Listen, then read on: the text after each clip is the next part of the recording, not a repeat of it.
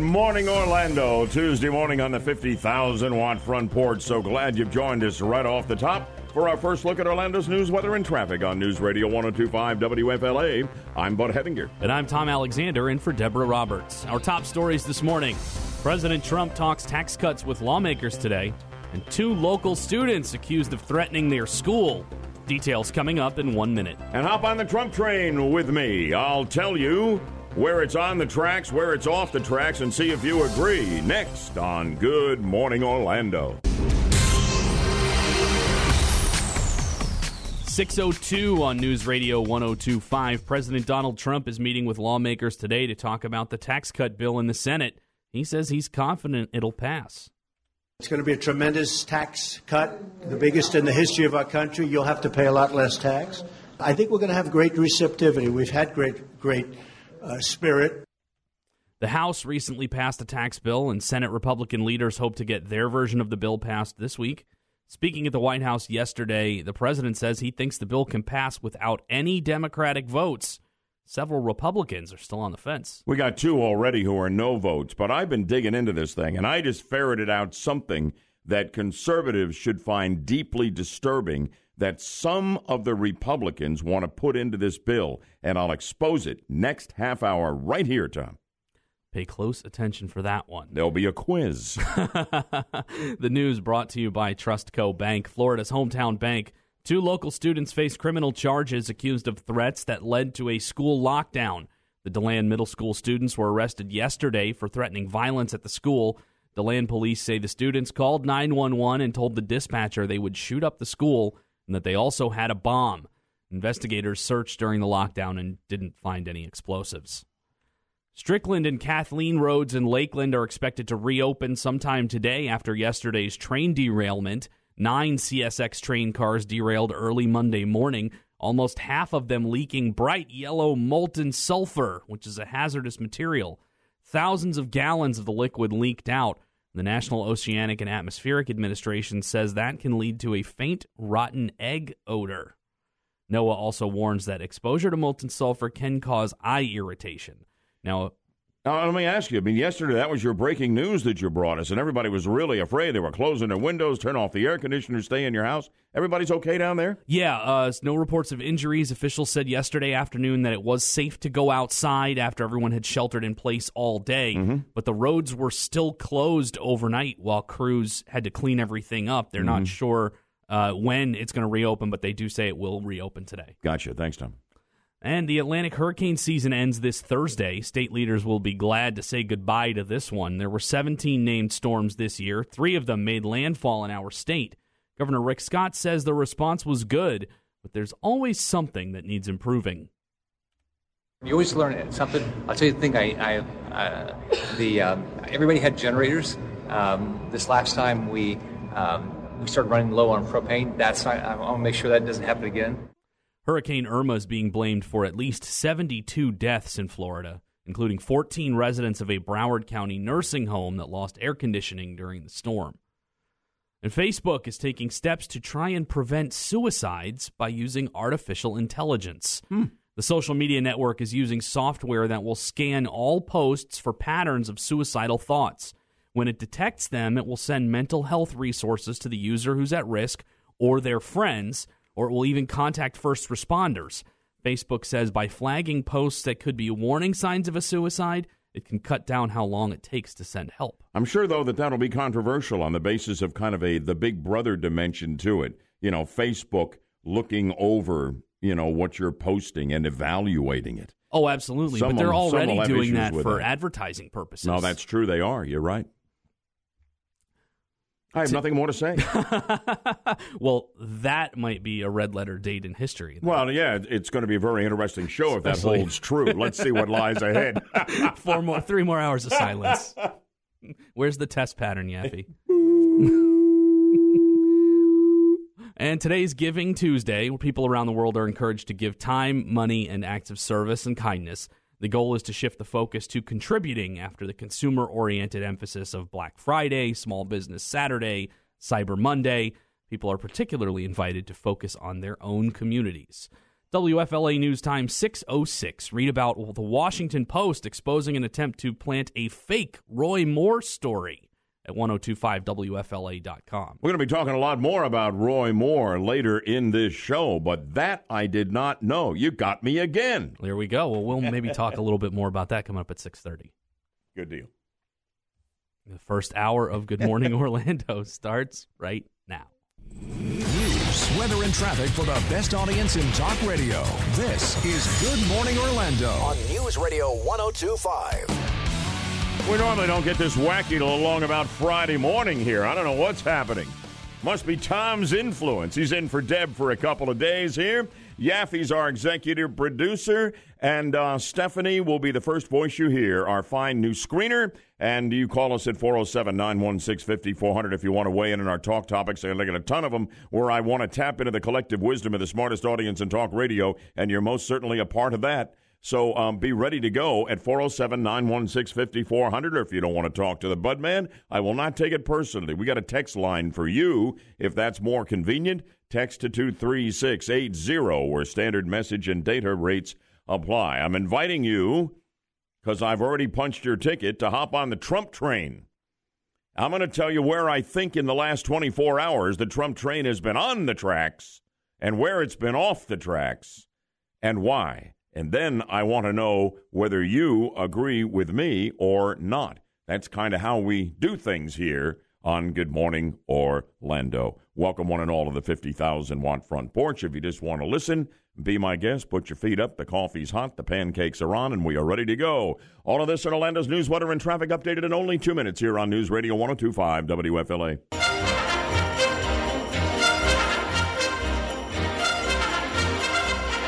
So let me get this right.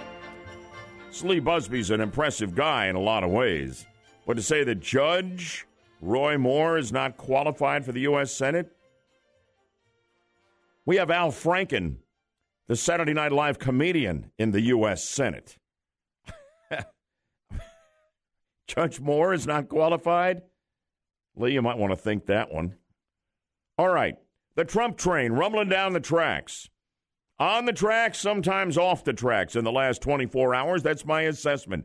I've got 4 exhibits to put before you here with my take on them. I want you to listen and tell me whether you agree with me where Trump's on the tracks and where he's off the tracks. I think he's on the tracks with his tweet upon his return from the holiday vacation for Thanksgiving with the family down in Mar-a-Lago in South Florida, saying that on Twitter, we need a contest to determine which television network deserves a fake news trophy.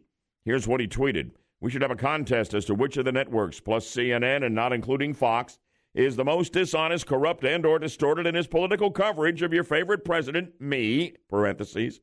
They're all bad. Winner to receive the fake news trophy. I think it's good that he holds the press's feet to the fire. It is about time some president did. Okay?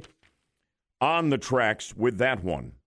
On the tracks also with the decision announced yesterday by his press secretary, Sarah Sanders, during the daily White House briefing, that President Trump will not go to Alabama to campaign face-to-face with embattled Republican candidate Roy Moore. He has said he wants him to win it, that he's denied all the allegations, and he wants the Senate seat to stay in Republican hands. He needs it. He's got a slim majority. We know that will only get slimmer without Roy Moore and with Doug Jones, the Democrat. But President Trump cannot afford to get too close to Roy Moore because you don't know how this is ultimately going to play out. And he cannot risk having part of his legacy having backed to the hilt with face-to-face campaign appearances with a guy who winds up being confirmed as a sexual predator, as is alleged by many women. Okay? I'm not saying Roy Moore is guilty of anything, but I think the president needs to keep appropriate distance. On the tracks there as well. Off the tracks, the 180 President Trump has done on that Access Hollywood tape that came to light during the campaign where the president said all kinds of lurid things, how he could kiss women, grope women, grab women, just because he was so famous and had so much power and so much money. It's the one and only time he ever apologized that I can recall on the campaign trail. Here is what the president admitted to. You need to listen to this before I tell you about the 180 he has done that had the Trump train off the tracks yesterday. Here we go. I've never said I'm a perfect person, nor pretended to be someone that I'm not. I've said and done things I regret, and the words released today on this more than a decade-old video are one of them. Anyone who knows me knows these words don't reflect who I am. I said it, I was wrong, and I apologize. Unequivocally, I said it, I was wrong, I apologize. Yesterday, he came out saying he suspected the Access Hollywood tape of being doctored. Well, he ought to know what he said, and he admitted that what was on the tape is what he said. That kind of stuff is a credibility killer, Mr. President. Respectfully, sir, you are off the tracks on that one. 407-916-5400, text line 23680. Standard message and data rates apply there. Do I have it right? That's 3 out of 4. Here is number 4. Yesterday, the president at the White House is holding a wonderful ceremony with a few surviving Native Americans who were heroic in breaking codes during World War II.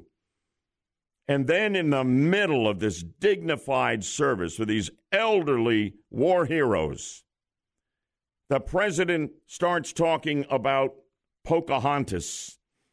And Elizabeth Warren, he calls Pocahontas because the liberal Democrat senator from Massachusetts some years ago, without any evidence, tried to claim for political advantage that she had Indian blood coursing through her veins. No proof of it, okay? And he's mocked her repeatedly for it. But to bring it up in front of these American Indian World War II heroes who frankly didn't have a clue what he meant or what he was saying, it just got terribly, terribly awkward to the point where I decided not to play it. The anti-Trump media can't stop playing it. I just don't feel like making you squirm in your seat going down the highway. And I don't want to squirm in mine. But, man, I have to tell you, I thought the Trump train was awkwardly off the tracks there. So, twice he's on, twice he's off. How do you see it? Do you agree with me or not? Let's talk about it. I'll take you on any point. Let's get rolling here this morning on this. We're on the Trump train, for better or for worse. And good morning, Orlando, from the Frontgate Realty Studio. Visit LauraHasTheBuyers.com. So we're rumbling down the tracks together on the Trump train, and I've told you where I think it's been on the tracks and a little off the rails in the last day. Scott from Orlando has been assessing all of this, and good morning and welcome aboard, Scott. Welcome aboard, Scott. Hey, but I agree with you 100%. I do believe people can change, and I think Trump has changed in the last 10 years. But he keeps putting his foot in his mouth, and he can't stop it. He can't stop tweeting. He can't stop putting his foot in his mouth.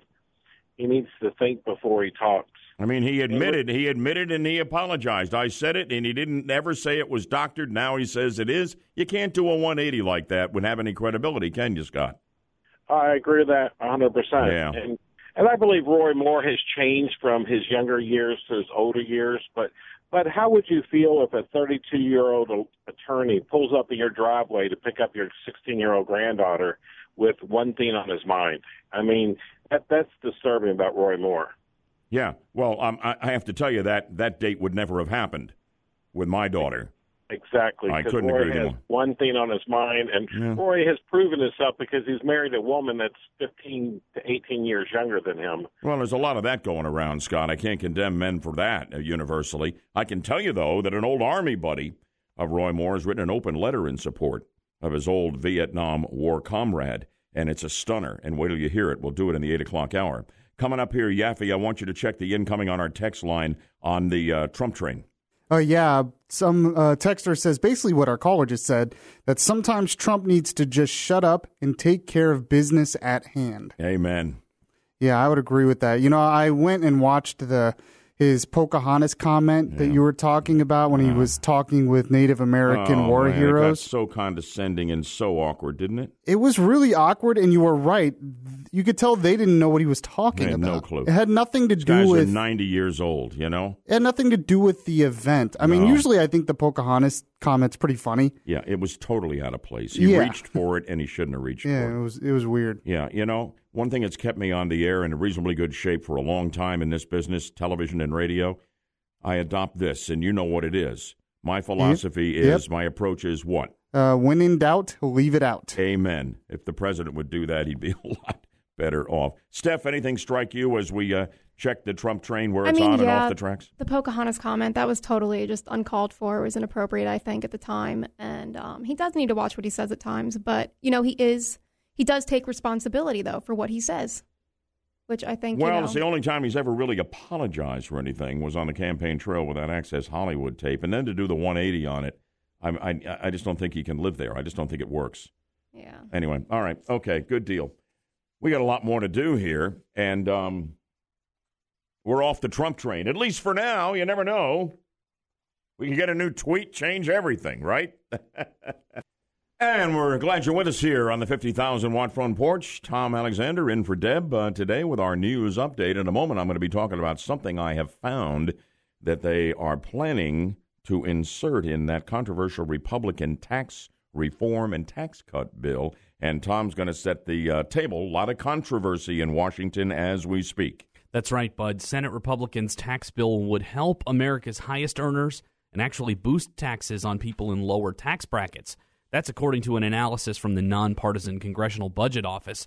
The CBO also says the Senate measure would add $1.4 trillion to the federal deficit over 10 years.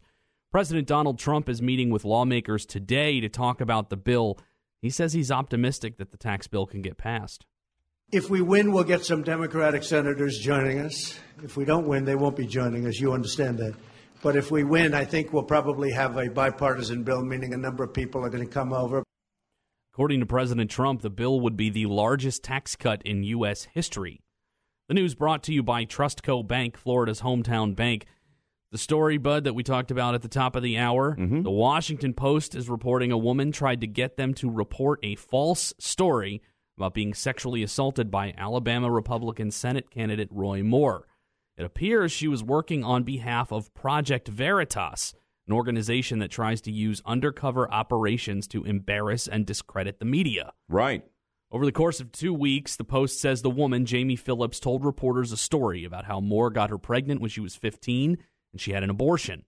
Reporters say they later saw Phillips going into Project Veritas' offices in New York and found a GoFundMe page she started, noting she'd accepted a job to try and, quote, combat the lies and deceit, end quote, of the liberal media. The Post said when they confronted Phillips, she ended the interview. Very interesting. Project Veritas has done a lot of good and important work, but the Post, in this case, they did what they should have done. Right. They sniffed out the truth, it appears. Absolutely, yep.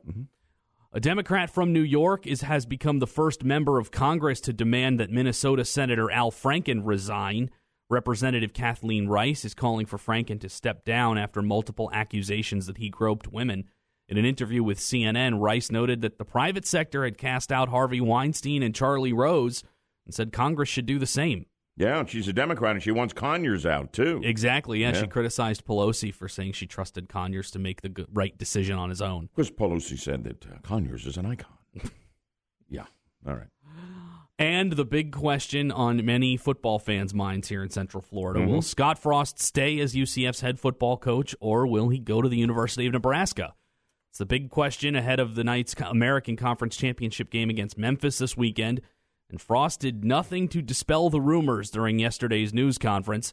He said it will be really hard to leave his current team because of how much love he has for the players, but also that he'd be hurt if Nebraska wasn't interested in hiring him as its coach. Frost is from Nebraska and won a national championship as the Cornhuskers quarterback. So we're still hoisting Frost watch warnings or something here, but we don't have an answer. No, and we likely won't until at least after the game this weekend. Gotcha. WFLA News Time now, 6:37. You can get these stories and more at 1025WFLA.com. First hour of Good Morning Orlando continues now. As we bring in Gina Cervetti, as always, live in the Bloomberg Newsroom up in New York City with our morning Bloomberg Business Report. And good Tuesday morning to you, Gina. Good morning. So how about it? You've been looking at the stock futures for a glance ahead at what today might hold in trading and looking back on yesterday. What do you know? Well, we have the stock futures little change to higher as investors monitor Washington. More on that in a moment. The broader U.S. equity market began the week little changed as falling oil prices pulled down energy stocks. The S&P lost a point, closed at 2601. The Nasdaq fell 11 points to 6879. The Dow was up 23 or 0.1% to 23,581. And the Bloomberg Orlando Index was pretty much in line with what we saw in the broader market. It was little change to lower. Okay, there we go. You know, you listen to the Arby's commercials, and they always say, we have the meats. Well, it looks like they might wind up having even more meat. What's the story with Arby's? Yeah, Arby's and Cinnabon owner Rourke Capital is buying Buffalo Wild Wings for about $2.4 billion. According to people with knowledge of the matter, the private equity firm plans to keep the two brands distinct, and Arby's CEO Paul Brown will reportedly lead the combined business. A deal would cap a tumultuous year for Buffalo Wild Wings. Rourke Capital is a prominent player in the food industry with investments in chains such as Carl's Jr. and Carvel. Yesterday, Gina, on the Bloomberg Business Report, you talked about the bid by Meredith to buy Time, Inc., and you have an update on that this morning for us. Yeah, the billionaire brothers, Charles and David Koch, known for their free market conservatism, are pledging to keep their personal politics out of Time. But inside Time's New York headquarters, news that the Kochs were helping to fund a takeover was greeted with a mixture of alarm and resignation. In a town hall meeting, CEO Rich Batista reiterated a pledge by the acquirer Meredith that the brothers would have no influence in management or editorial, would not have a seat on its board. Others were optimistic that the Kochs will stay hands-off and that Meredith will provide the funding for Time to reinvest in journalism after years of cutbacks. That's another story you'll continue to follow so well for us, Gina. And before you go, robots are doing more and more, and a lot of people are just flat out frightened by the potential degree of intelligence these machines can develop. And it's interesting how they apparently are able or not able to pick stocks. What do you know? Well, would you trust a stock call from a robot? I don't know about that. Wells Fargo made waves last month when it issued a sell rating on shares of Facebook on the advice of its artificial intelligence analyst known as AIRA. The call proved wrong when Facebook shares rose, but Bloomberg Businessweek says the technology is coming and it could take away even more lucrative jobs on Wall Street. Just one more thing I want to mention before we go, Bud. In Washington today, we've got President Trump's Fed chief nominee Jerome Powell going to a hearing before the Senate Banking Committee, and the Senate tax cut bill faces a crucial committee vote today at the Senate Budget Committee. Gina, thank you so much. Great comprehensive coverage on our Bloomberg Business Report as always. Same time every morning here in Good Morning Orlando, and we'll look forward to having you with us Wednesday morning as well. Thank you, Gina. Thank you. Have a great day. All right, coming right up here, is conservatism dead at the federal and the state level? Wait until you hear what I have to say, and you'll certainly want to react to it. 407-916-5400. Text line always open at 23680, where standard message and data rates apply. We'll get right into this after we update Orlando's news, weather, and traffic in just 2 minutes. Stay with us here on News Radio 102.5 WFLA. Off that headline about those kids, another threat at another school, I'll say it again, until they really put the hammer down on these kids and do more than discipline them and do more than suspend them for a week, they're going to continue to see this. You want to change bad behavior, you create a penalty so severe that people are not willing to engage in that behavior. That's what needs to happen here. These kids need to be arrested, and they need to be put in jail, not knowing how long they're going to be in there. And they won't have to be in the county jail very long, before they'll realize, I don't want any part of this ever again.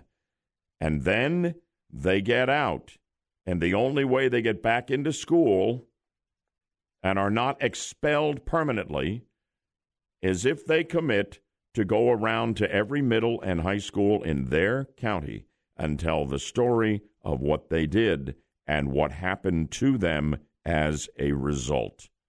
It's the scared straight approach, and we're going to see these threats time and time and time, and it will never end until our school officials are willing to get a lot tougher than they've been willing to get. So I'm looking over all of this back and forth in the Republican-controlled, by a whisker, Senate and the tax reform tax cut legislation President Trump desperately wants for a big legislative win in his first year. And now look at this. It is reported by the Associated Press that Senate Republicans are considering a trigger that would automatically increase taxes if their sweeping legislation fails to generate as much revenue as they expect.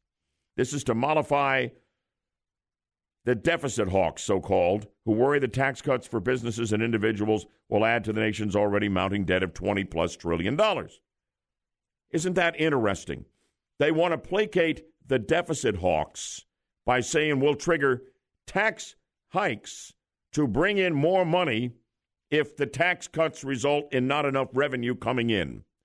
Is conservatism and conservative principles, are they just absolutely deader than a doornail in the halls of power in Washington? This leads me to believe they absolutely are. Because what's the other alternative if revenue falls short of projections? It would be to spend less on government, to cut spending. There is no one out there who is calling for that. All they can think of is raising taxes. It's unbelievable. There's nobody. There are no conservatives left, Yaffee. There are none left. Well, I mean, not in Washington. No. There are in this room. There are in this room, in this studio, on the 50,000-watt front porch. You got at least 3 of them when you throw in Stephanie, who's a rock-solid Trump conservative. Right. But this is unbelievable. I agree. That's the approach. Sneaky, too, because I hadn't heard about this until you brought it up to me. Well, that's why you have the Budman here working all night for you, Yaffee. Okay, so you good. Can sleep a little later and get on in here. As long as you have your priorities straight and set. And then there's Rick Scott, bills himself as our conservative governor. He's going to submit to the legislature the biggest budget in Florida history, touting an increase in education spending. $87.4 billion to run the state in the next fiscal year. $2.5 billion more than this year. And in the legislature, they'll trim it around the edges, call themselves conservatives, and pass this bloated, biggest ever spending package.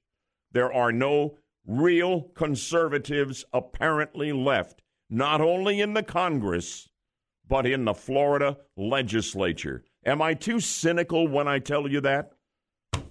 I think I have the evidence before me. 407-916-5400 if you've got some comment. Text line 23680. Standard message and data rates apply. And when you don't call me, it will confirm that we no longer have a meaningful percentage of conservatives anywhere in this country. Everybody is on political crack, and the crack is government spending. The people are demanding it. The legislators and the members of Congress are afraid to deny them their crack, or they will not be reelected. And so the red ink flows and the hole gets deeper and wider, and this country is headed for the abyss.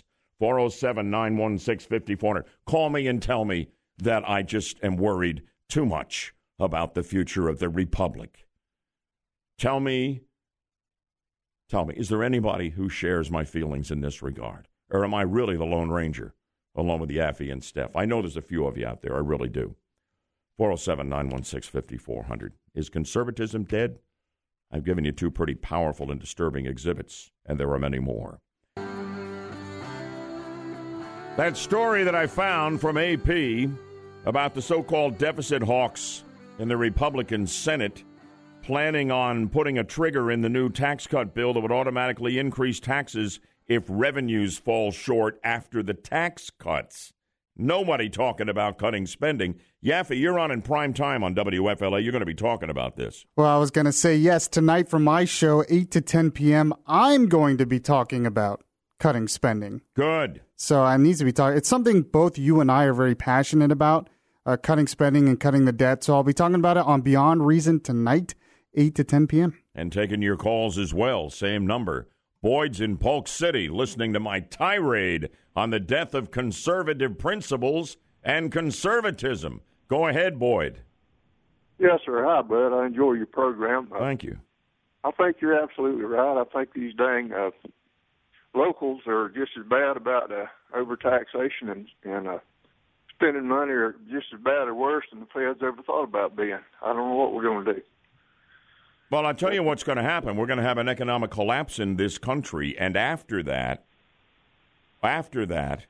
conservative principles will have to be embraced because there will be no other alternative to restore America. But I hate the idea we have to go off the cliff. I'm trying to keep us from going off the cliff, Boyd. Right. Yeah. Great to have you with us on the 50,000-watt front porch. You're always welcome. Thank you, sir. Yes, sir. And on the text line, Yaffee, what's coming in? One person says this, Bud, says term limits is the answer. Then they won't worry about being reelected. You talked about that's why they spend so much, because they're worried about their constituents. Another person said, yes, you're right. This country is headed down the drain. We have to prepare for the worst because it's coming. Another person says the Republican Party in Washington is nothing but JFK Democrats. They have taken over the party. Man, I'll tell you, it's a bad situation. And then when you have the governor here bragging about the biggest budget in Florida history, you know, $2.5 billion more we're going to spend this year than last year.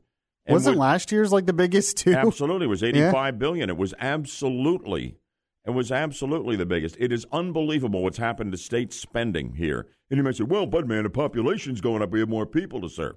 Trust me, the spending is going up a lot more than the population in the state of Florida. We've done the parallel study on that before. Not even close. We'll talk more about this, and Yaffee will be all over it tonight on his show, Beyond Reason. I really recommend it to you. He does a great job when he's on. He'll be on 8 to 10 tonight right here on WFLA News Radio 102.5, WFLA FM, and always on AM 540. Deborah Roberts taking a few well-deserved extra days off the holiday weekend. So Tom Alexander is bringing us the news, and he has the story of President Trump heading for Capitol Hill today to talk tax cuts with lawmakers, and Governor Scott pushing for more funding for schools. Good morning, Orlando. From the Frontgate Realty Studio, visit LauraHasTheBuyers.com. It's 6:59. Good morning, Orlando. The top of the morning to you on a Tuesday at 7 o'clock as we bring you the very latest check on Orlando's news, weather, and traffic here on News Radio 102.5 WFLA. I'm Bud Hettinger. And I'm Tom Alexander in for Deborah Roberts. Our top stories this morning, President Trump talking tax cuts with lawmakers today, and Governor Rick Scott pushing for more funding for schools. Details coming up in a minute. You want to put an end to sanctuary cities? We need the Texas model, and I'll make the pitch next on Good Morning Orlando.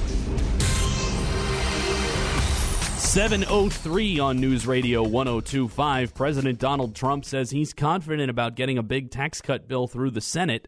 The president says this will be the biggest tax reduction in U.S. history.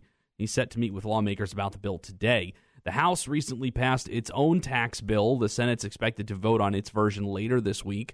The president says he's optimistic Republicans won't need any Democratic votes to pass it. But several Republicans say they're on the fence. The news brought to you by Trustco Bank, Florida's hometown bank. Speaking of President Trump, he's getting some flack this morning for referring to Massachusetts Senator Elizabeth Warren as Pocahontas during a White House event with several Navajo war heroes.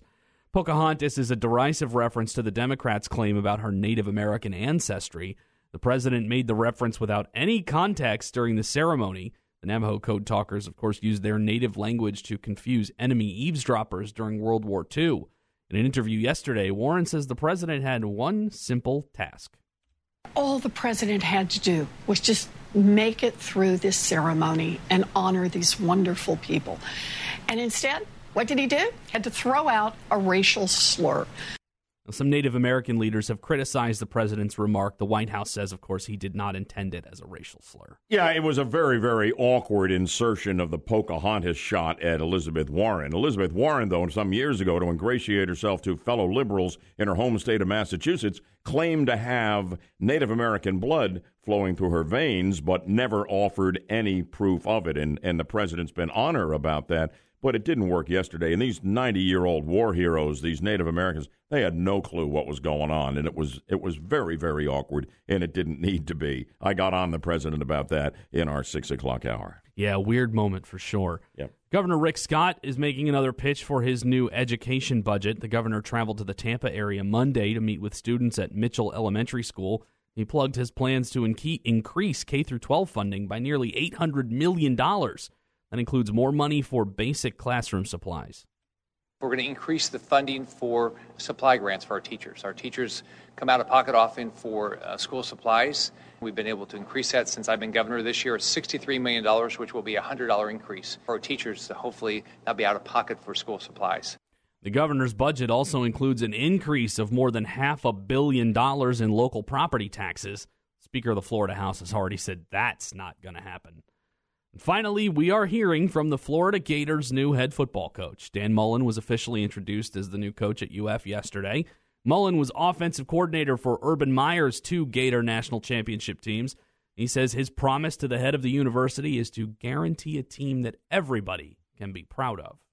Commitment to him is to make sure that the university, not just the university administration, the university as a whole, the student body, the alumni, and the fans have a football team that they're proud of both on and off the field.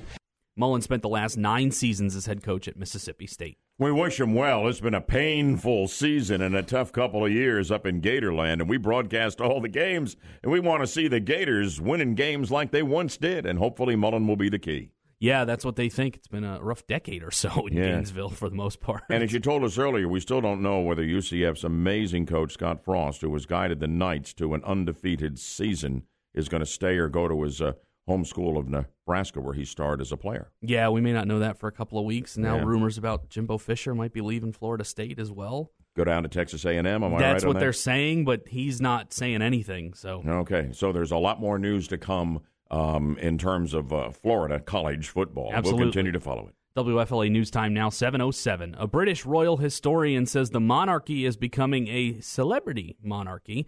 Get the details at 1025WFLA.com. The second hour of Good Morning Orlando starts right now. News, weather, and traffic for the best audience in talk radio. This is Good Morning Orlando on News Radio 1025. If you want to put an end to the harboring of illegal immigrants in this country and an end to sanctuary cities across the land, you need to stay with me. I'm going to tell you how to do it, okay? So that's just ahead. Right now, listen to this. The Trans-Siberian Orchestra's Miracle on 34th Street Christmas in New York Spectacular. What a prize package we're offering you here this morning. WFLA and iHeartRadio want to send you and 3 of your friends on a VIP Christmas holiday trip to New York City to see the Trans-Siberian Orchestra. You get free airfare and hotel accommodations, a special Christmas dinner, a $1,000 holiday shopping spree, front row tickets to the show. Wow. Thanks to our friends at the Trans-Siberian Orchestra for making this possible. How do you get it? Well, you get in line and be eligible to win by downloading and opening our free iHeartRadio app. Do it now and search the keyword TSO, as in Trans-Siberian Orchestra, to become an instant finalist. And Merry Christmas for all of us here at WFLA and iHeartRadio. Let's put an end to sanctuary cities in this country, harboring illegal immigrants who are already, by definition, breaking the laws of our sovereign nation. This needs to end, and Texas has found the way to do it. We should adopt the Texas model in Florida and across the land. I'll make the case in a moment, and we'll talk about it together at 407-916-5400, or on the text line, you can comment at 23680, where standard message and data rates apply. We'll get into this right after we update Orlando's news, weather, and traffic, and we'll do that here in only 2 minutes, so stick around on News Radio 102.5 WFLA. You need to tell these kids they're going to jail for this stuff. And when they get out, unless they just want to be expelled from the school forever, they will commit to go around and tell everybody what happened to them for what it was they threatened to do at their school and scare the rest of the kids out of this kind of behavior. And they're not nearly tough enough on these kids authoring these threats. And it's got to change, or we're never going to see an end to it. But back to the talk topic of the hour, sanctuary cities. Yeah, last week we had Orlando Police Chief John Mina, who, by and large, I think does an absolutely terrific job and is an honorable man and always willing to come on the show. But we got into it a little bit because it had been reported in the Orlando Sentinel that the Dyer administration was saying to people who are worried that we're not tough enough or that we're too tough on illegal immigrants, you don't have to worry here in Orlando. It was quoted at a council meeting by high city officials in the Dyer administration that Orlando police have nothing at all to do with illegal immigrants. You don't have to worry about that. And it prompted my question to the chief, John Mina, 1 week ago this morning in this hour of Good Morning Orlando. Chief, is Orlando a sanctuary city? He denied it was, but then he said this. We do not enforce immigration laws. We don't stop or detain people based on their immigration status here in the city of Orlando. We do cooperate with all federal authorities in any cases, but we want people to here in this community to know that they can come to the Orlando Police Department and report crime and be witnesses to crimes as well. Well, I don't understand that then. Why, you have people who are here, they're illegal. By definition, they've broken the law. Police department exists to uphold the laws. Well, the immigration laws are federal laws which are enforced by federal authorities. Yeah, but they need help. You won't help them. There's no state statute or city ordinance about immigration laws, so we don't enforce those. We don't enforce those laws. So the people in this community should feel safe and should not be afraid of the Orlando Police Departments because we don't enforce immigration laws. It's selective law enforcement. It's outrageous. I really like the chief. I really do. I think he does a great job. But I think that's indefensible. Really. Don't you? Texas has a bill that's still being contested in the courts to crack down in sanctuary cities, and it's the model I think we need here, and I think we need it across the nation. Listen to some of the highlights. Greg Abbott, the fine governor of Texas, signed a bill in May banning sanctuary cities flat out across the Lone Star State. That bill aims to outlaw sanctuary cities, and here's how it does it. By requiring local police to cooperate with federal immigration authorities and allowing police to inquire about the immigration status of people they lawfully detain. If we had the Texas law here, Chief Mina would not be able to look the other way when it comes to enforcing federal immigration laws. He's looking the other way. We then call this a sanctuary city. But, I think it is. And I think the chief made it pretty evident that it is. Wouldn't be that way if we had the Texas law on the books here. Under the Texas bill, local authorities are forbidden from adopting policies that prevent a peace officer from asking about a person's immigration status. Sheriffs, constables, police chiefs, and other local leaders can be slapped with a Class A misdemeanor, possibly jail time, if they do not cooperate with federal immigration authorities by honoring requests to hold inmates who are subject to deportation. They could also be hit with civil penalties, $1,000 first offense, up to $25,000 for subsequent infractions. You want to end sanctuary cities? You have a Texas-like crackdown bill in cities and towns across this country, and the deal will be done. Opponents of the law are worrying, of course, that it will turn routine exchanges like traffic stops into excuses for police to flag immigrants for deportation.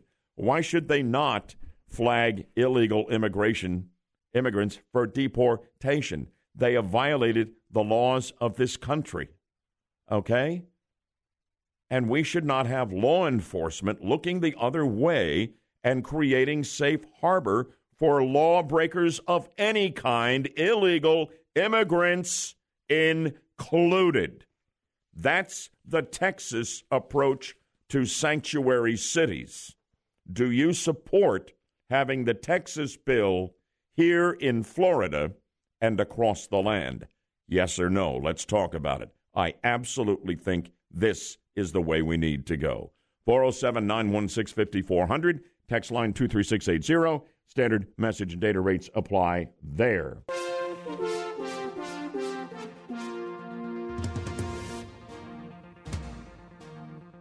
Good morning, Orlando. From the Front Gate Realty Studio, visit LauraHasTheBuyers.com. To the phones on the Texas bill that really is the model we need to crack down and end the practice of sanctuary cities that harbor illegals across this country. Obviously, we're a long way from that here in Orlando, based on the comments from my interview with Orlando Police Chief John Mina 1 week ago on the show. We played a cut a moment ago to contrast that with what Texas is doing. So let us go to the phone, shall we? And, Jay, you've got the first crack at it. Welcome to the 50,000-watt front porch from DeBarry. You're on with the Budman. Hey, Bud. How you doing, man? I'm outstanding, and it's great to have you with me. How are you? I'm very good, man. I just started listening to your show, man, about a week ago. I like it. I like it out of here. Good. So let me speak on this for a second. That is the most bass-backwards thing I've ever heard in my life. This guy is out of his mind. You're talking about the chief, huh? Yeah, and the mayor too. I understand he has the same attitude towards that sanctuary city thing, and we are the hardworking taxpayers of this country. We are the law-abiding citizens. We should feel safe here, not the illegals, not the people who are essentially breaking the law. This guy is out of his mind. All right. Yeah, I got a lot of folks who are aligned with you here. Stephanie has. Go ahead. I wouldn't be surprised if this guy's on George Soros' payroll there. Well, I don't know on that score, but you might be right. Jay, thanks, and it's great to have you as a newcomer here on the 50,000-watt front porch. Pete, you're out in Claremont listening from Lake County. What are your thoughts on this morning, Pete? Well, but the last I remembered, any law enforcement in this country takes an oath to uphold and defend our Constitution. So to hear that chief say that it's federal law, not local law, makes me sick. He's a disgrace to the badge. He's a good man. He does a lot of good work here, but he is so wrong on this critically important issue. Thank you.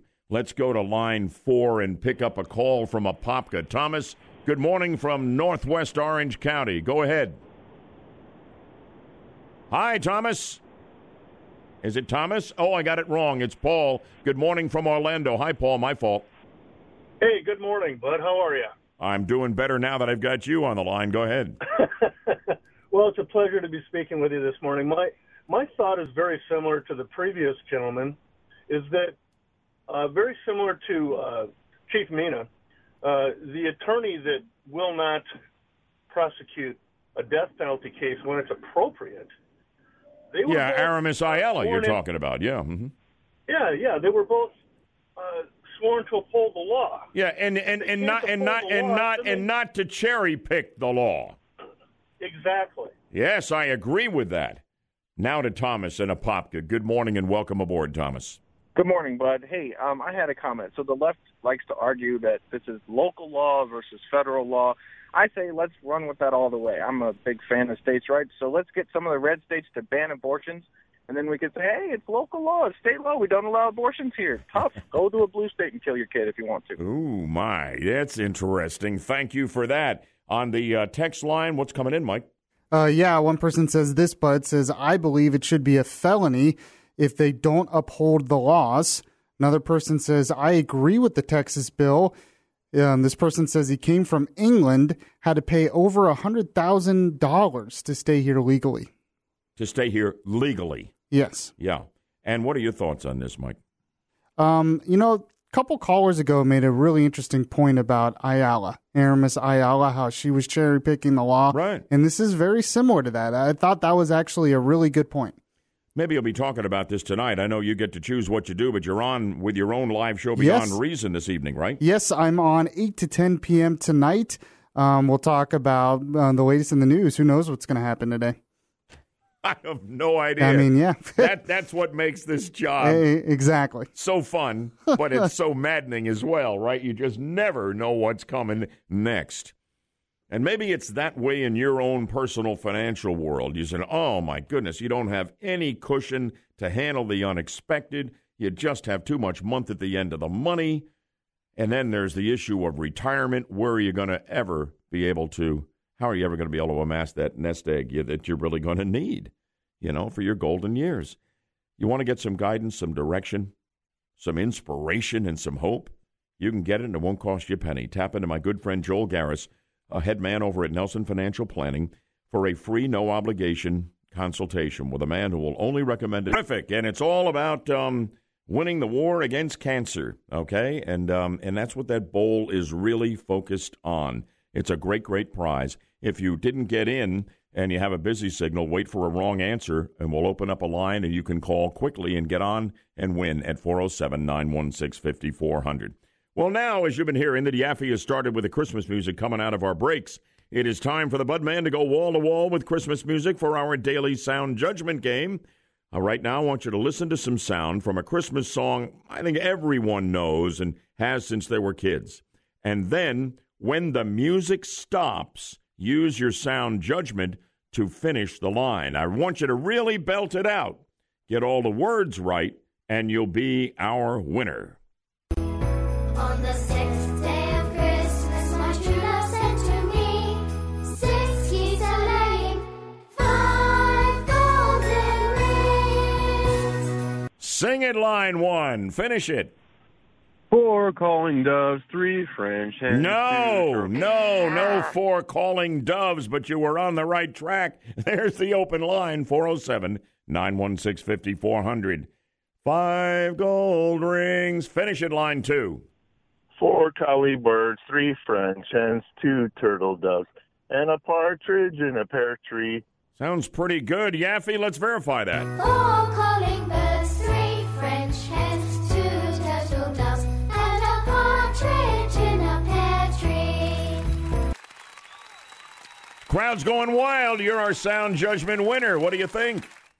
I like it. Yeah, you're going to the game and all that goes around it, special concert and all of that good stuff. Merry Christmas to you from all of us here, and good morning, Orlando. Thank you, bud. Same to you.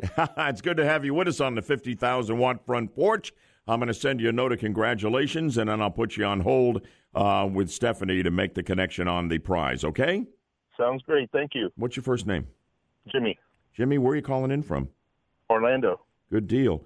Nice to have you with us. Hope you enjoy the rest of the show. And congratulations to you, my friend. Thank you once again. Well, all right. Don't go away now. I'll put you on hold. Congratulations to you. While we're on the subject of great Christmas music, how would you like to get yourself ready to win this fabulous prize? I mean, this is unbelievable. You know, we've been talking about the Trans-Siberian Orchestra giving away tickets to their concert here in Orlando. This is incredible. If you love the Trans-Siberian Orchestra, their Miracle on 34th Street Christmas in New York Spectacular, you can be a part of it. WFLA and iHeartRadio, we want to send you and 3 of your friends on a VIP Christmas trip to New York City to see the Trans-Siberian Orchestra and so much more. This prize package includes airfare and hotel accommodations, a special Christmas dinner, a $1,000 holiday shopping spree, and front row tickets for the show. Thanks to our good friends at the Trans-Siberian Orchestra for making this incredible prize package possible. Just download and open our free iHeartRadio app now. Download and open our free iHeartRadio app now and search the keyword TSO to become an instant finalist for this incredible prize package. And Merry Christmas from all of us here at WFLA to you. Good luck on that. In a moment, the Rush Morning Update. Right now, Good morning, Orlando. We are so glad you're with us here on a Tuesday morning for our 8 o'clock update on Orlando's news, weather, and traffic on News Radio 102.5 WFLA. I'm Bud Hettinger. And I'm Tom Alexander, in for Deborah Roberts. Our top stories this morning. President Trump talking tax cuts with lawmakers today. And another candidate jumps into the Alabama Senate race. We'll have details coming up in 1 minute. That's part of the Roy Moore story, Tom, that we'll be focusing on in a moment. And also, he's gotten a great vote of confidence from an old Army buddy. We'll share an open letter on Roy Moore next on Good Morning Orlando.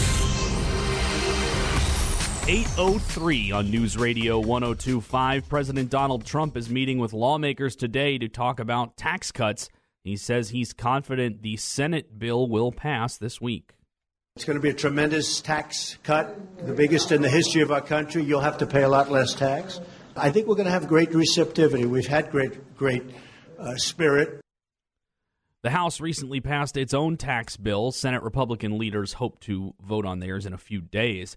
Speaking at the White House yesterday, the president said he thinks the bill can get passed without any Democratic votes, despite several Republicans being on the fence.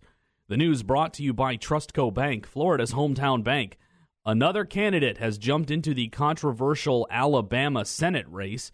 Retired Marine Colonel Lee Busby is challenging Roy Moore and Doug Jones as a write-in candidate by positioning himself as a moderate.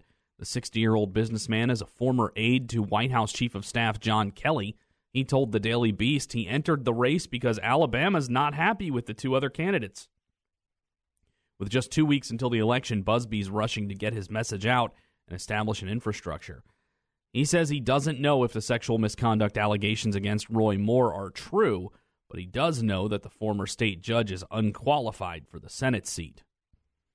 A federal judge says the military must accept transgender people who want to enlist by January 1st. Monday, a U.S. district judge clarified an earlier ruling partially blocking President Trump's ban on transgender troops. The judge's memo also gives Defense Secretary Jim Mattis a 6-month deadline to assess the role of transgender people currently serving in the military.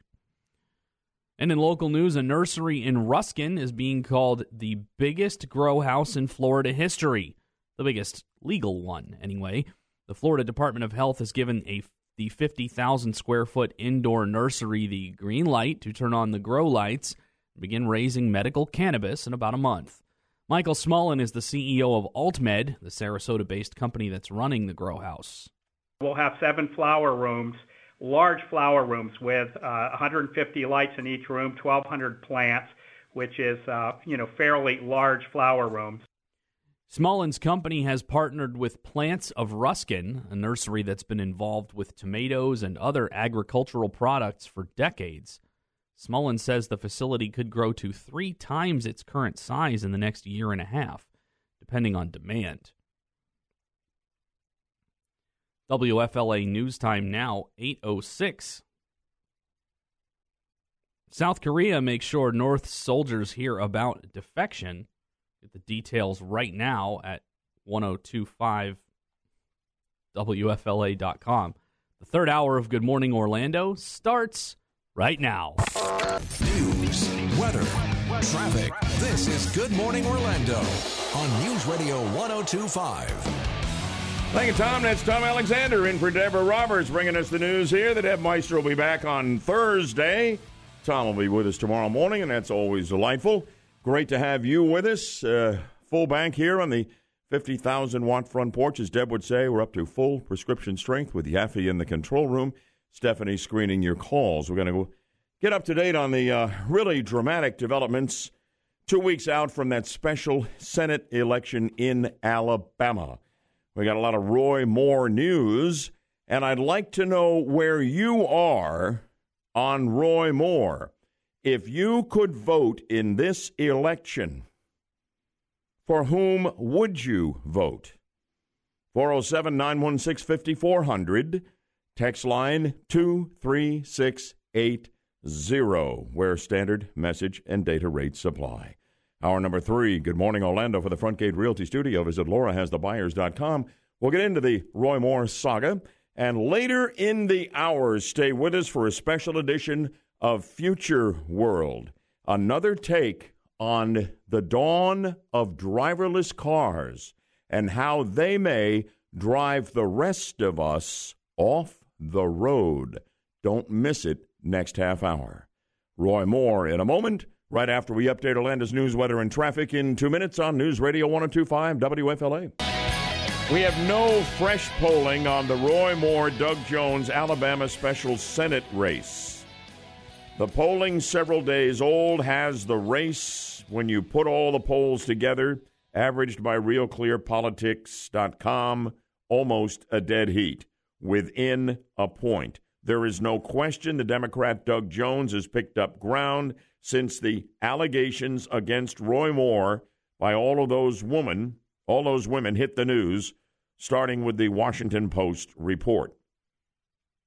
Roy Moore has denied everything.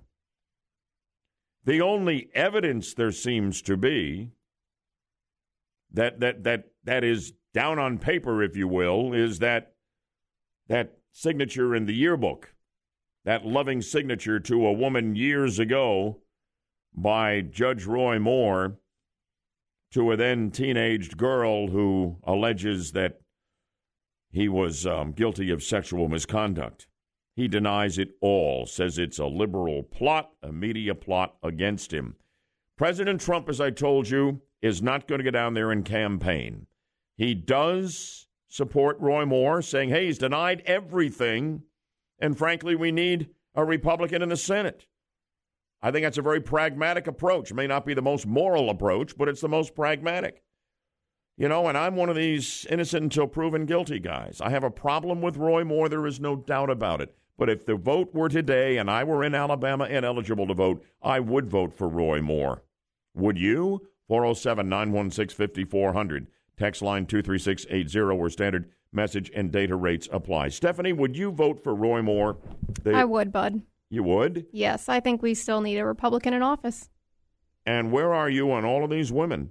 You know, coming out, attaching their names to it with great detail. It's hard. And a similar story of him in his 30s going after girls in their teens, one of them only 14. I mean, it's hard because we just don't know. I mean, there's no proof completely, so I don't know. Now, Yaffee, innocent till proven guilty. That's the hallmark of our criminal justice system. I'm not putting him in jail, but it doesn't mean I'm going to vote for him. I think he's guilty. Do you? I just couldn't do it. I couldn't do it. I think there's too much credibility to the accusations. Well, now you have another option if you don't want to vote for the liberal Democrat, Doug Jones, you know, who's just a super pro-choice and all kinds of other problems with him, as the president has pointed out. You could vote for Lee Busby. He's jumped in the race. Who is Lee Busby? He's a 60-year-old retired Marine colonel from Tuscaloosa, Alabama. He sees a route for a centrist candidate to win the seat being contested by Doug Jones and Roy Moore. And he says, you know what? I think we can flip this thing. If this were a military operation, you got the left flank and the right flank. That's Jones and Moore, all heavily guarded. I think that gives you an opportunity to run straight up the middle. So he is in the race as a write-in candidate, saying he supports efforts to lower taxes, wants to repeal Obamacare, believes life begins at conception. Sounds like a conservative Republican to me. Sounds like he might be in this thing to bleed enough votes from the right away from Roy Moore that Doug Jones wins this thing. He can't possibly believe that he can come out of nowhere as an unknown in 2 weeks with no organization and no money and win this thing. It's not going to happen. He served, by the way, as a Marine officer in Iraq, later trained soldiers as a defense contractor in Afghanistan. Before retiring in 2013, he was actually the vice chief of staff for John Kelly, who's now the White House chief of staff, the Marine Corps 4-star general. Now,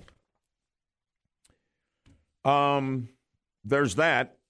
And then there is an open letter of support for Roy Moore from a guy who served with him in the Army in Vietnam. And I'll share that with you in a moment. It's not getting much attention in the media, which is no surprise to me. I'll admit to a bit of a moral dilemma here, but I still come down to the side of voting for Roy Moore. I do. Do you? Have you changed on Roy Moore? Are you in the Yaffee camp? Or are you with Steph and the Budman? Got to have the vote. He's denied everything. You're entitled to the presumption of innocence, although not, it seems, in the court of public opinion so much, right? Where are you on Roy Moore as we speak? 2 days, make that 2 weeks out from the critically important special election in Alabama. Let's talk about it. I want to hear your take on it. 407-916-5400, or I'll settle for reading it. You can hit me on the text line at 23680 where standard message and data rates apply. I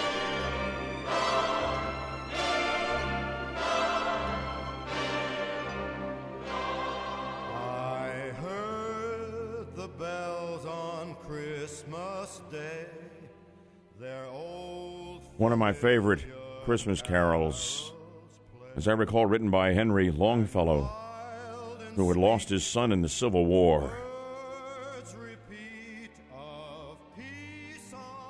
Ooh, always gives me goosebumps. You ought to look up the history of that one. Here is a letter in support, an open letter in support of Roy Moore's candidacy in Alabama.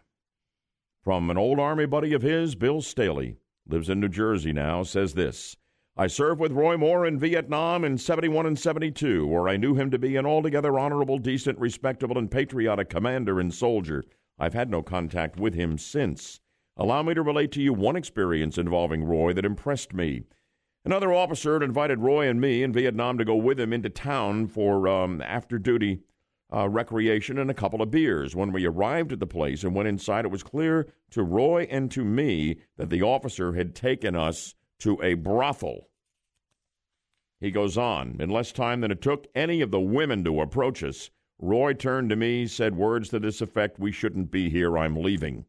That evening, if I didn't know it before, I knew then that Roy Moore, I was in the company of a man of great self-control, discipline, honor, and integrity. While there were other actions by Roy that reinforced my belief in him, that was the most telling. I reject what are obvious, politically motivated allegations against Roy of inappropriate dating behavior. What I saw, felt, and knew about him in Vietnam stands in stark contrast to those allegations. I sincerely doubt that Roy's character had changed fundamentally and dramatically in a few short years. He deserves, in my view, to be heard on the issues that are important to the people of Alabama and our country. Roy was a soldier for whom I was willing to put my life on the line in Vietnam if the occasion ever arose. Fortunately, it did not. I was prepared to stand shoulder to shoulder with him, and I am proud to stand by Roy now. His old Army buddy, Bill Staley. Let's go to the phones on Roy Moore. Keith in Winter Garden, good morning to you, sir. Hey, good morning, bud. How are you, sir? I'm very well, and welcome aboard. Thank you. Hey, listen, the presumption of innocence has got to stand firm. If we don't have that, we have nothing. And if these people on the left think that they're going to do the same old hat trick each and every time somebody comes along and it looks like they're going to oppose their perverted view of the world, and for us to believe it is even more insane. The fact of the matter is that every time the right gets close to becoming something that they don't want us on the left to become, they usher out these girls. Now, I'm not saying that these girls knew him or not knew him or if anything happened. The presumption of innocence has got to be there. They have no true proof. That's the point the president makes, and that's what keeps me in the Roy Moore camp enough to vote for him with the election today, and I were in Alabama. Willie in Orlando, would you vote for Roy Moore? Yeah, I would. And I got to tell you, I was going to bring this up on Beyond Reason Radio the other night till I was rudely interrupted by my roommate. But in this day and age of dirty politics, it's too bad that they can't just come out and say, look, we're going to expel Roy Moore from the Senate as soon as he's sworn in, thereby paving the way for the Republican governor of Alabama to appoint a new senator until they hold another special elections. It's dirty, but it would work. Yeah, there are all kinds of scenarios that are being played with. I don't think any of them are going to happen. I think this process is going forward, and in 2 weeks we'll have a result out of Alabama, Yaffee. Any thoughts on the text line and what you're seeing there? Yes, Bud. We have a couple people that agree with the callers that they believe it's a setup, that there's no truth to the allegations. It's a setup by those with a political agenda. Although we do have a couple of texters who are not happy with you, Bud. Why? They think that you, as a moral person, should not vote for Moore. If he had admitted what Al Franken has admitted, I would not vote for him. But I do believe that when a man issues blanket denials and there is no proof against him. I stand on the side of the presumption of innocence and will not apologize for that, even in the court of public opinion. That's where I am. They're going to be rocking around the tax cut tree in Washington today, and that's where Tom begins, in for Deborah Roberts with our news update. Take it away, Tom. Thanks, Bud.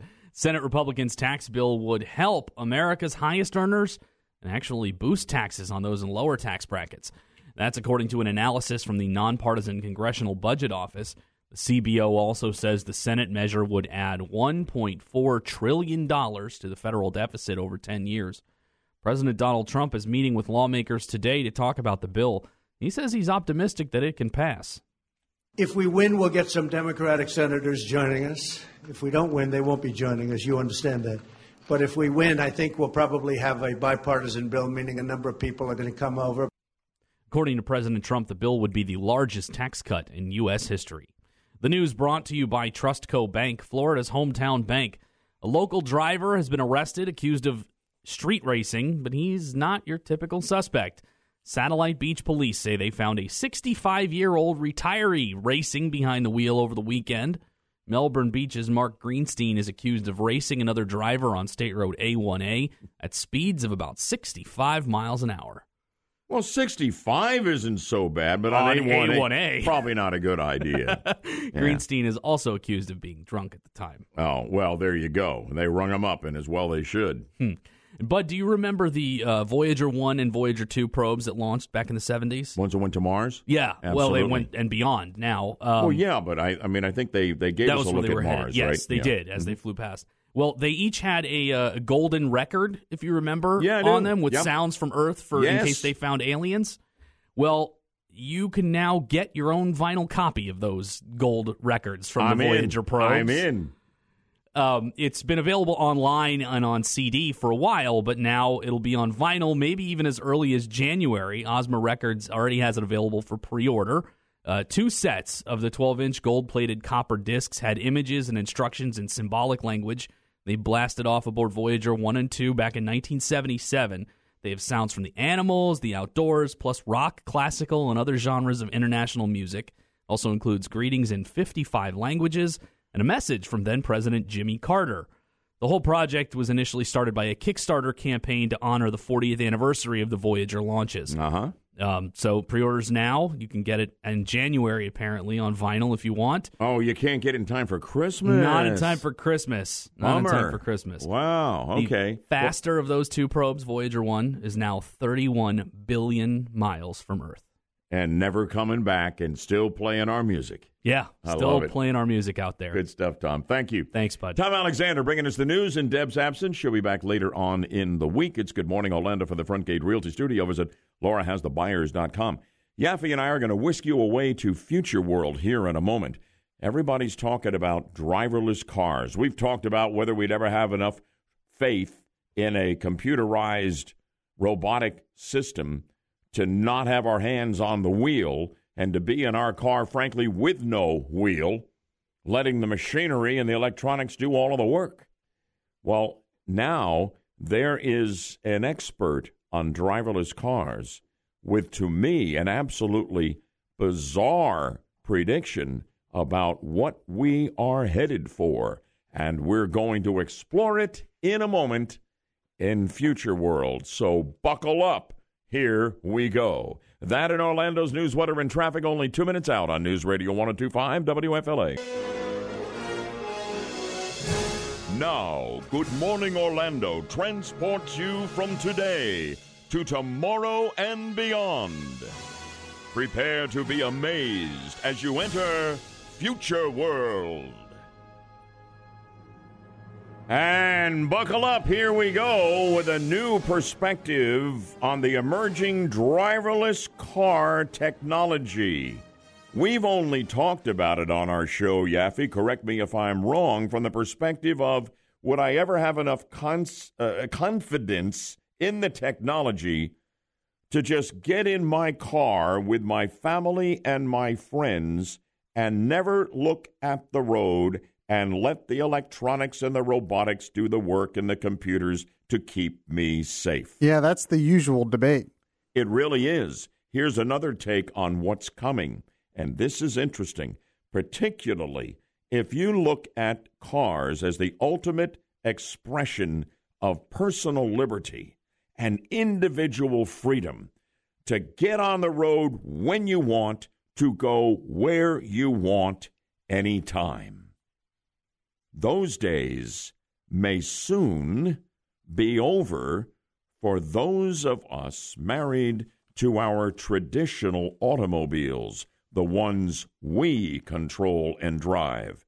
This prediction from a top industry expert in automotive matters. This is Bob Lutz. He was the vice chairman of General Motors. Here's what he writes. Human-driven cars will be forced off the roads by safety regulators in the near future because they will mess up the autonomous environment. I will absolutely guarantee that electronic technology and autonomous vehicles is going to reduce serious and fatal accidents in the United States by at least 90%, writes Lutz. He promises the accident rate will fall even further once human beings are outlawed from sitting behind steering wheels. Lutz writes in Automotive News that in the next 15 to 20 years, that puts it in the 2030s decade, right? Into the early 2040s, maybe. Humans will not be allowed to touch a steering wheel anywhere in the world. He says the tipping point will come when 20 to 30% of vehicles are fully autonomous. Countries will look at the accident statistics and figure out that human drivers are causing 99.9% of the accidents, and then it will be mandated by law that everyone will have 5 years to get their traditional cars off the road or sell them for scrap. They will be illegal worldwide. What a future automotive expert Bob Lutz is predicting. I feel like in the current mentality that we all share, there'd be a revolution. If somebody said, you can't take that car out of the garage, you put it on the road, we're locking you up. It's illegal. Sell it for scrap. It's driverless cars, and that's all we're allowing on the road. The stats are compelling that human beings are the menace on the roads. We have the technology now, 20 to 30 years out, Yaffee, that you can drive safely, but only with an autonomous car. Yeah, and he argues, I think, that people will be willing to give up this freedom because there'll be so many driverless cars on the road at the time. Most people will be using it, and they'll totally be willing to give up that freedom for safety. It's that usual argument. But then you're going to have governments mandating that you can't drive your own car. I just don't, in a country built on liberty and freedom, it's the cornerstone of America as we've known it, to all of a sudden be told that you can't get behind the wheel and drive your car? Yeah. I can't even imagine that we would ever come to the point where the safety gap between cars we drive and the driverless cars that are perfected at that point in time is so great that the idea that they won't let you drive it, you'll be just okay with it. I think people are going to push for this, though. Yeah? I really do. I think it might be more than 20 years, maybe 30 years. And I don't know if they can pass it because it would almost be unconstitutional, I think, to pass something like that. Yeah. But we live in a world where people are willing to give up a lot of their liberty, a lot of their privacy for security, for That's a great safety. point, and it's a debate we have all the time on this show. And I could see that happening in the future if there's enough people that say, we don't even drive our car anyway. Well, there's a mind-boggling, provocative trip into future world and the prediction by a noted automotive industry expert about what is to come. How do you feel about it? Let's talk about it, shall we? 407-916-5400, text line 23680. Do you think his prediction will come true? If it does, how will you feel about it when the future is upon us? That's our visit to Future World.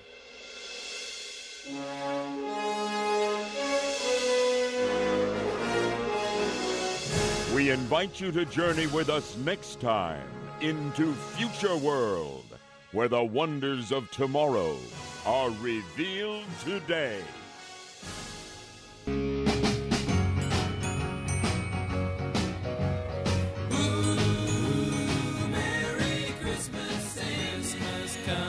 Merry Christmas to you. We'll be playing Christmas music right on through Christmas here. Yaffee takes care of that for us every day. And Yaffee, you've got a great text message here from one of our texters with a perspective on our Future World piece. Yeah, the texter says that they won't have to outlaw driving because what will happen is insurance will become so expensive for those who continue to drive that they'll just choose to go driverless. Because it'll just be too expensive not to. This is how they're trying to, cut down on smoking by pricing cigarettes right through the roof, right? Yeah. Taxing them to oblivion. And with the insurance angle on that's really interesting. I mean, can you see being totally comfortable with the idea that you can never drive a car again?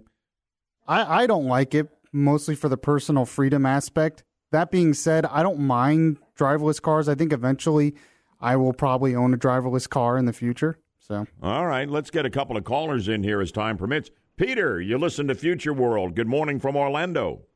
Hey, guys, good show. Thank you.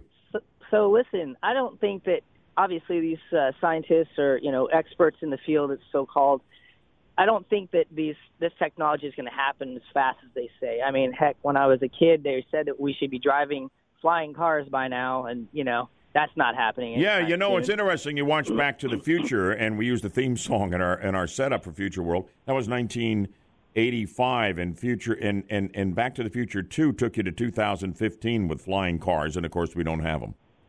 Yeah, it just seems that they missed the mark, by 50 years or so on when technology is actually going to, reach around the corner for us.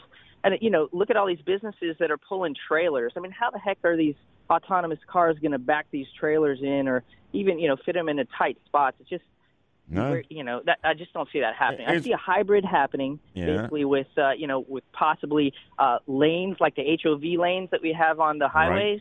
Right. Maybe you have an autonomous car lane where you can just sit back with a beer or whatever and then drive to your next. Yeah, and thank you, Peter. I got to go because I got another callers, but it may be there's going to be some kind of a transition period here. It's not going to be an overnight snap your fingers, no more driving your cars. There's no question about that, and that'll be interesting to see how we manage it as well.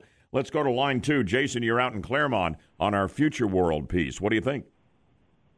Hey, bud. Thanks for taking my call. Yeah. I do see there's going to be a big push.